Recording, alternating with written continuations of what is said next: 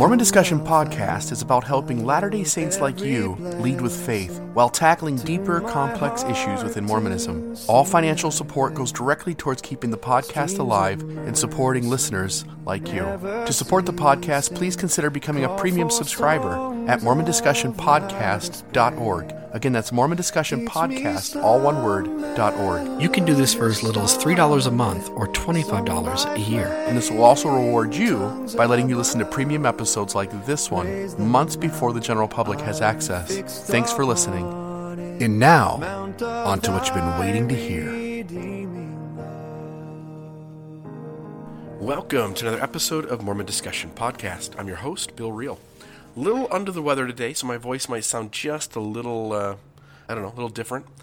But I wanted to have a conversation, and I don't know how exactly I'm going to put this together in my head. But I've got a thought, and I want to run this thought by you because I think it's crucial to the way in which we look at prophets and apostles within the Latter-day Saint tradition. And I have to start by talking a little bit about modern-day leaders, and then I want to go back and look at church leaders or God's authorized servants, which is a different thing, and I think we get that. Like, Lehi isn't running a church, and Nephi isn't running a church. Isaiah is not running a church. Moses isn't running a church. Not really. And at least some of those guys are absolutely not even, that can't be construed from the data. So if I look at modern leaders, we take President Monson, and we look at the November 2015 policy, and we say to ourselves, that just wasn't from God. And then we go back and we look at President Hinckley and Harold B. Lee and Ezra Taft Benson and Joseph Fielding Smith and Howard W. Hunter. And if we just go through the list. So picture in your mind all of these men. And let's take a few of them and let's just talk about them for a moment. Joseph Fielding Smith and Bruce R. McConkie, who's an apostle, not a president of the church, granted. But Joseph Fielding Smith and Bruce R. McConkie, his son-in-law, who tends to spout the exact same type of dogma and ideas and speculation and theology that his father-in-law did. Do we recognize that within Mormonism, we call Joseph Fielding Smith a prophet? And yet, if we laid out everything that he has said and taught, we would have to throw out probably more than half of it as nonsense, as false speculation, as not true doctrine, not true teachings. Now think about that for a moment. Here's a man authorized by God to speak for God, who goes out of his way to try and speak with authority constantly, and yet at least half or more of the stuff that comes out of his mouth is nonsense. And the church admits this. You've got Elder Christofferson in his talk, The Doctrine of Christ. At the same time, it should be remembered that not every statement made by a church leader, past or present, necessarily constitutes doctrine. It is commonly understood in the church that a statement made by one leader on a single occasion often represents a personal, though well-considered opinion, not meant to be official or binding for the whole church. And then he goes on to repeat the quote that a prophet is only a prophet when acting as such from the prophet Joseph Smith. So if a leader says something on a single occasion, it doesn't mean a whole lot. Here's the trouble. We as human beings say silly, false things all the time. So if two people within leadership of the church say that the Yankees are going to win the World Series this season, that doesn't make it true either. So this idea that just saying at one time is really a cop-out. And you can sense in Christofferson's words that he's really not wanting to make it sound like it happens a lot. But the reality of Mormonism is that it happens a lot. And you get the very next General Conference 6 months later, Elder Anderson wants to follow this same idea up and hit this from the other side. So it's like two sides of a coin. And he says, A few question their faith when they find a statement made by a church leader decades ago that seems incongruent with our doctrine. There's an important principle that governs the doctrine of the church. The doctrine is taught by all 15 members of the First Presidency and Quorum of the 12. It is not hidden in an obscure paragraph of one talk. True principles are taught frequently and by many. Our doctrine is not difficult to find. I actually make the argument in a previous episode that our doctrine is impossible to find because we don't ever spell out what our doctrine is. And nobody ever wants to give us an actual hard, rubber meets the road kind of definition of doctrine, because no matter what definition you come up with, there's a problem with that definition. So you have leaders of the church who constantly say silly stuff. Look at Ezra Taft Benson. Do we really want to say like, no, that guy's getting all of his stuff from God?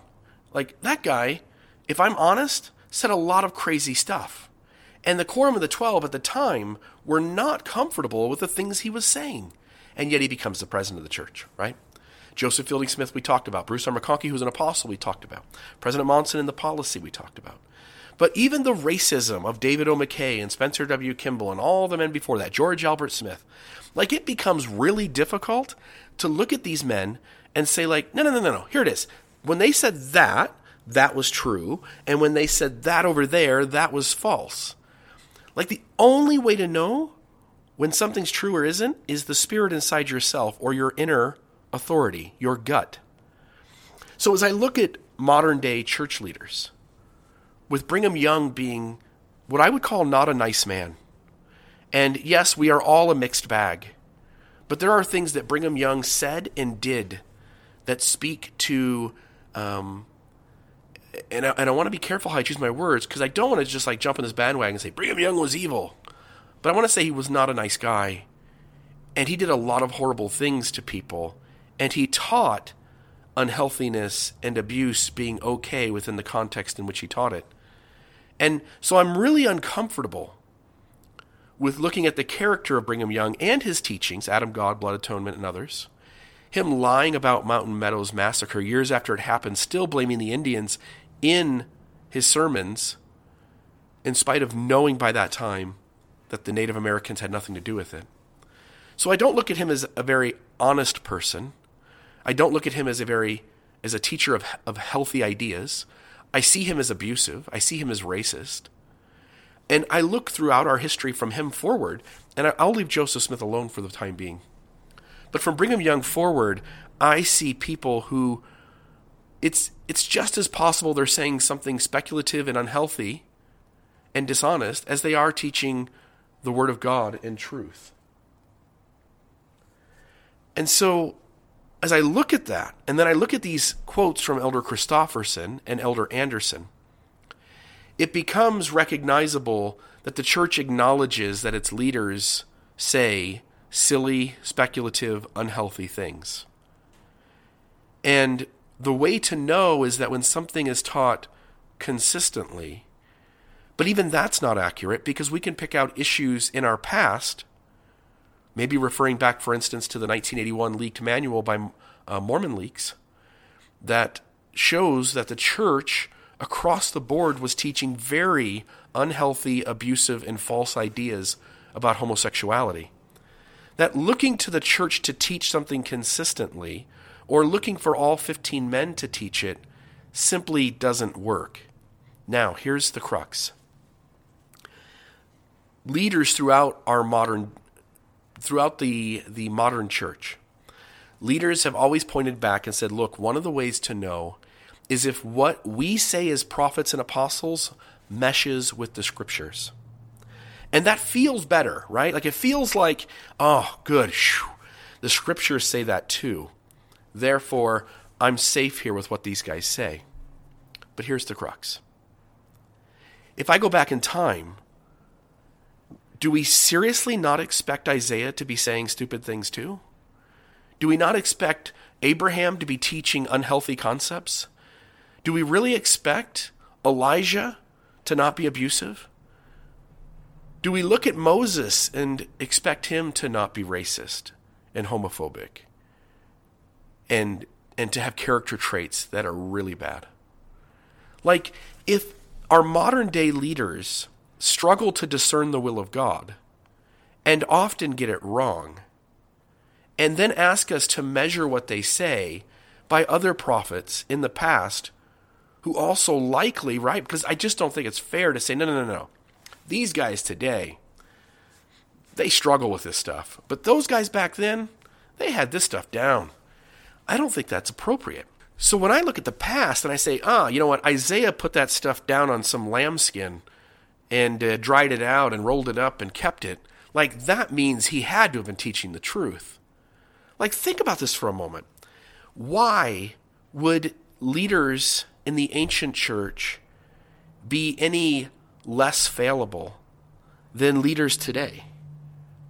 And the answer is they wouldn't be. In fact, outside of an information age, they are more likely to say unhealthy things, to perpetuate abusive and unhealthy teachings. They are more likely to get away with racism and homophobia.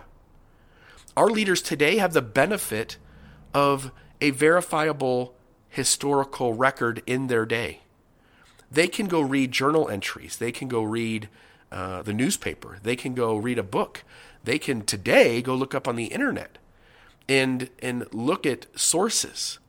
And having information all around you helps us as an individual and as a society to be more accurate and to be more bound to the facts. Not that we get it perfect, not that there isn't room for error, but it is less so. Now, go back in time. There's no newspaper. There's no way for one prophet to know the life and experiences of another prophet other than what that guy wrote down as scripture intended to be used within the religious community. There's way more room for unhealthiness. There's way more room for abuse. There's way more room for bigotry. And so why would we measure what we see as one fallible group? We would measure what they do by another fallible group. In other words, when I look at Paul and I see him say something that appears to be homophobic, like, why can't it just be homophobic? Like, we're going to allow the policy of 2015 to be homophobic. We're going to allow Bruce R. McConkie to be a racist. We're going to allow Brigham Young to not be that nice. We're going to allow Joseph Fielding Smith to say silly things that aren't true. Like, if I take Bruce R. McConkie's Mormon doctrine, like literally if we go through that page by page, and we should do that someday, we're going to throw out like 85% of that book as speculation or nonsense or absurd. If we take Joseph Fielding Smith's writings, we're going to throw out a ton of it as bigotry, as nonsense, as speculation, and much of it as absurd. So when I go back into the Old Testament and even the New Testament to an extent, I am left seeing these men as just as fallible and almost certainly more so. So the point I'm trying to make is, why in the world?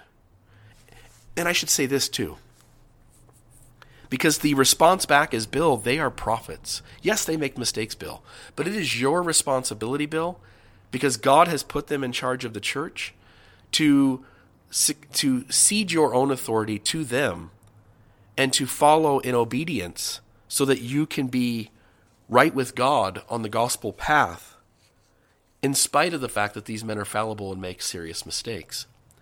But here's the problem with that. And here's the second crux of the entire argument. When you look at all of this, when you look at all of if you just let your brain open up and you say, who are these people and how trustable is what they say? Here's what I come down on. And this can sound really critical of the church, but here's where I come down. I'm 39 years old. I've had a decent amount of life experience that I'm able to look back at my life and say what's worked and what hasn't. What things did I used to believe that they're just absurd. They're just not right. They're not appropriate, and they've hurt others. And I've had bigotry, and I've been homophobic, and I've been racist, and I've taught silly stuff, silly theology. I've shared faith-promoting rumors. And as I've grown up, and now I'm 39 years old, I feel like I've got a pretty good grasp on where I was wrong and what work I still have to do and what's the right way to treat others on this beautiful planet. And when it comes to issues of racism and sexuality and gender and sexual attraction, like, I think I've got it figured out. And I look at my life and I look back and I say, you know what? I'm not really going to let somebody else, no matter what their position is in authority, trump my conscience at this point. Like, at an earlier age, we needed that. We all needed that. Like I don't want to dismantle the idea of having outer authorities. For my teenagers, for my 12-year-old, for my 14-year-old, for my 16-year-old, I want them to look to and to respect outer authorities. And I think the scriptures calls us to this, that in an earlier stage of development, it is right to have rules and boundaries and authorities within a community. And to have folks in lower stages of development feel the compulsion to adhere to those rules, boundaries, and authorities. But for everyone who's woken up, for everybody who is awake and woken up to the second half of life, everybody who's entered a later stage of development, and you know who you are, because you've left that black and white paradigm, you've developed an inner authority, and you're able to see things in more of a mystical or mythical way. You're not bound to the literal.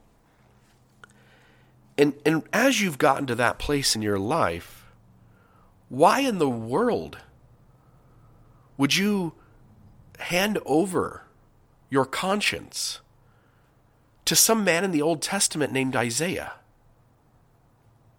Like, why would you hand over your conscience to some man in the Old Testament named Abraham, or Moses, or Elijah, or Job? Like, can we look at those stories and learn good things and apply them to our lives? Absolutely. But why in the world would you be bound to take these fallible men in an age of unverifiable history when they are more likely to be spouting speculation, nonsense, and absurdity, and trust what they say when there's a conflict to guide your life? Like, oh, they think this should happen, and I think that should happen, but you know what? They're a prophet. I'm going to do what they say.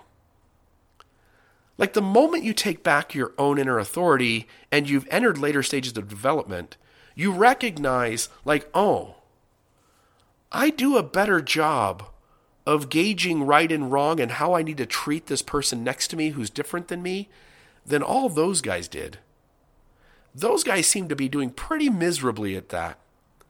So why in the heck would I hand over my conscience to those men? And so I simply say, like, there's a time and a place for rules and boundaries and outer authorities. And yes, to some extent, those things are still in our lives forever. Right? Like, I don't just get to decide that I'm going to go 10 miles over the speed limit, and when the police officer stops me, I get to say, like, sir, my inner authority said that it was okay, and so I'm just going to ask you to go ahead and get back in your car and drive away. That's not going to happen. There's still going to be authorities and rules and boundaries, and they're necessary. But what I'm saying is that when there is a moral conflict, and the scriptures tell you one thing, and modern day prophets and apostles either say something different or say the same thing, and your gut tells you that what they are doing is unhealthy, abusive, and wrong, why in the world would you hand your authority over to these men who seem to lack the development and perspective that you have?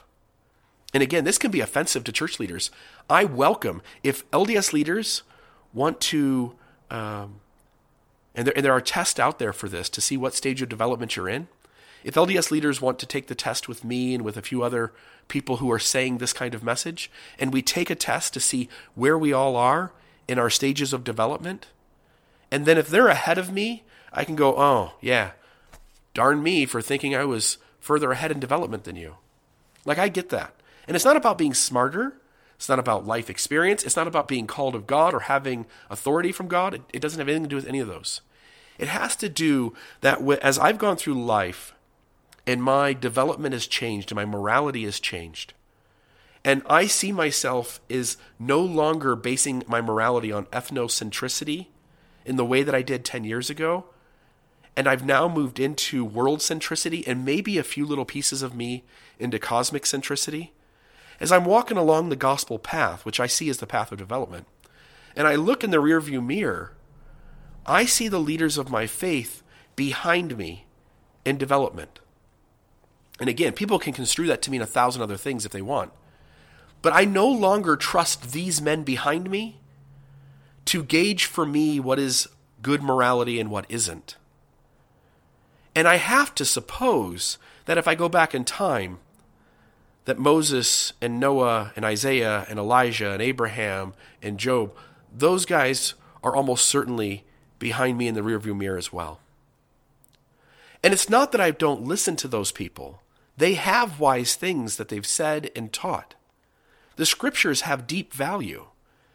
I'm willing to place hope that these men were authorized by God. I simply don't trust them above my own morality and my own conscience. And I don't know why in the world anybody would who's in later stages of development. And you can sense this in people. And I'll share an example generally. When you look at the wise voices in our religion, you look at certain scholars, certain authors, certain philosophers, folks maybe who have a little more of a theological bent to them. When you hear those voices, do you notice how they hesitate when asked the difficult questions? Not because they need to give a wise answer and think it through, but rather, do you notice they recognize that there's a line and they can only go so far and they really can't share their full self?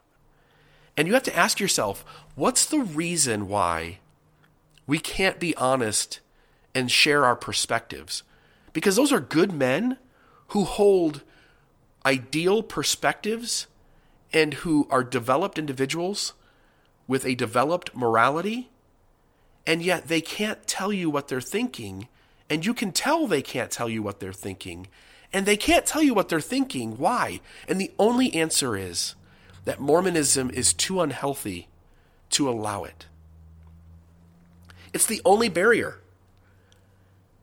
Take that barrier away, and they just vocalize where they are.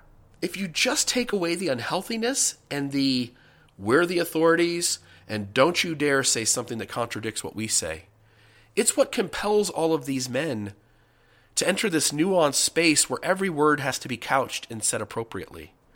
And you got to be really careful. And the only explanation is because of the unhealthiness of Mormonism. And it's unhealthy because the leadership is collectively in this stage of ethnocentricity, even if some of the top 15 are world-centric or cosmic-centric, for example, President Uchtdorf. Even if that's the case, the reality is that collectively this group operates out of the stage of development of ethnocentricity. And hence, when you look at the progressive Mormon community who have moved out of ethnocentricity,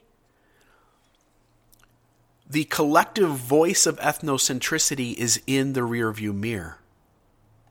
And so why would you trust Isaiah and Abraham and Elijah? Or why would you trust Joseph Fielding Smith or Bruce R. McConkie or Ezra Taft Benson when you've entered a space where your morality and your development places you ahead of them? And again, you have to understand, because people will listen to this episode and that's it. Bill Reel has to go. Again, I'm not speaking to the authority from God that they have. I'm not speaking to whether God is utilizing them Instead, I'm speaking to the idea that they are insulated by yes men all around them. And when you realize like the mechanisms that are in place, like if you are a Mormon leader, you are surrounded by yes men. You are surrounded by other folks who are looking to gain your approval and to work themselves up in the ecclesiastical ladder. Like you look at these videos that Mormon Leaks put out of these meetings that church leaders have, and you see these older videos with Elder Hallstrom and Elder Rasband, Elder Clayton, and other members of the 70 sitting just behind the top 15. And you sense like which 70s are moving up in the church and looked to as more authoritative voices than other 70s.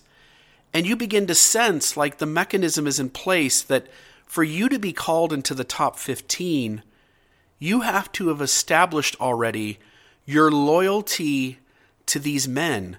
Like you've already established that you've spent your life seeking their approval and thinking like them. And such a mechanism has the top 15, their stage of development, appearing as if, oh my goodness, those are the ones who have arrived, and that's what I'm aiming for. And you recognize like the system is in place that doesn't allow the encouragement that is healthy and needs to be present to help people move out of ethnocentricity into something bigger.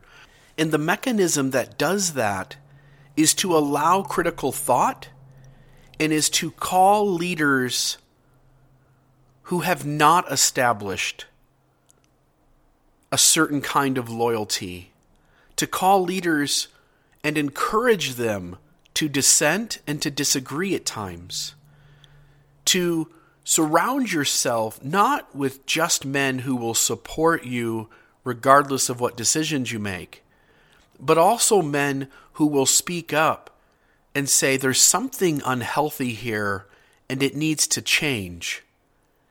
And only in a system that welcomes critical thought and rewards it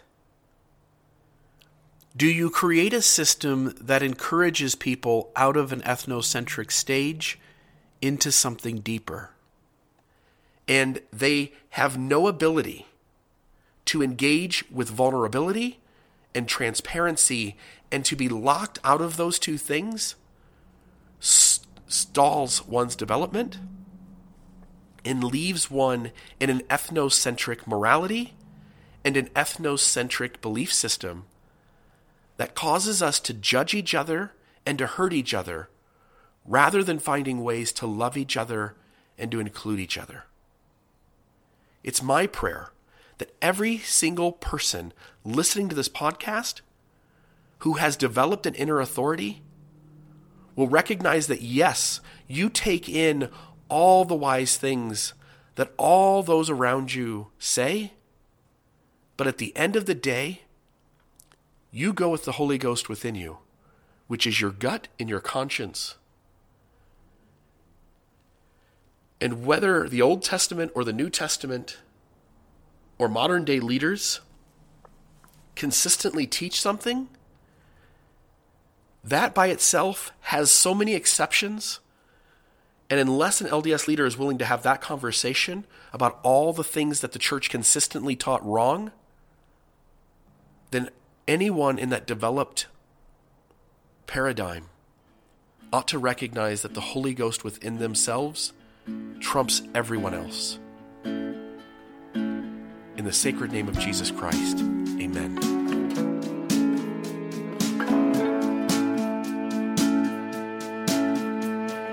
All the pain is gone, but I remain the same. Taking out my issues never healed the flame. And all my love is gone. All the pain is gone, but I remain the same. Taking out my issues never healed